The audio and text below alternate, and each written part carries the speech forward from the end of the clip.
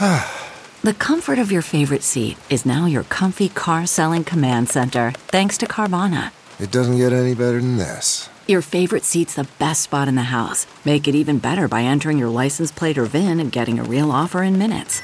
There really is no place like home. And speaking of home, Carvana will pick up your car from yours after you finalize your offer. Visit Carvana.com or download the app and sell your car from your comfy place.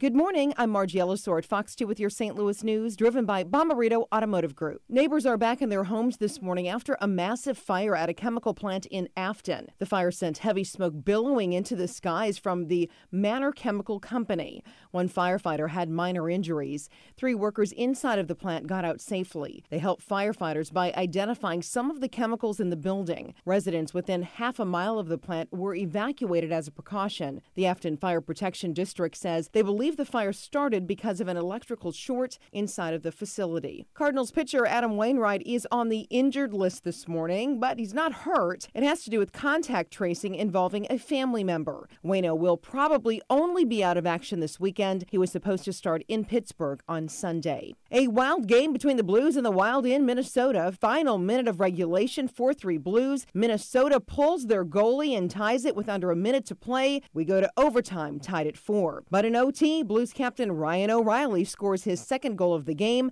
as the Blues win their 4th game in a row, 5-4 in overtime. From the Fox 2 Weather Department, today will bring a bright sunny end to our work week with pleasant spring breezes and temperatures warming into the upper 70s. Tonight will be clear and pleasant with a low in the 50s. Then Saturday looks to be a perfect spring day with sunshine and high temps in the low 80s. Clouds will increase rapidly on Sunday morning with rain showers likely by afternoon. Temperatures Sunday will reach the mid-70s, then fall into the 60s as the showers move into our area. Then Monday will bring a slight chance for a couple of spotty thunderstorms.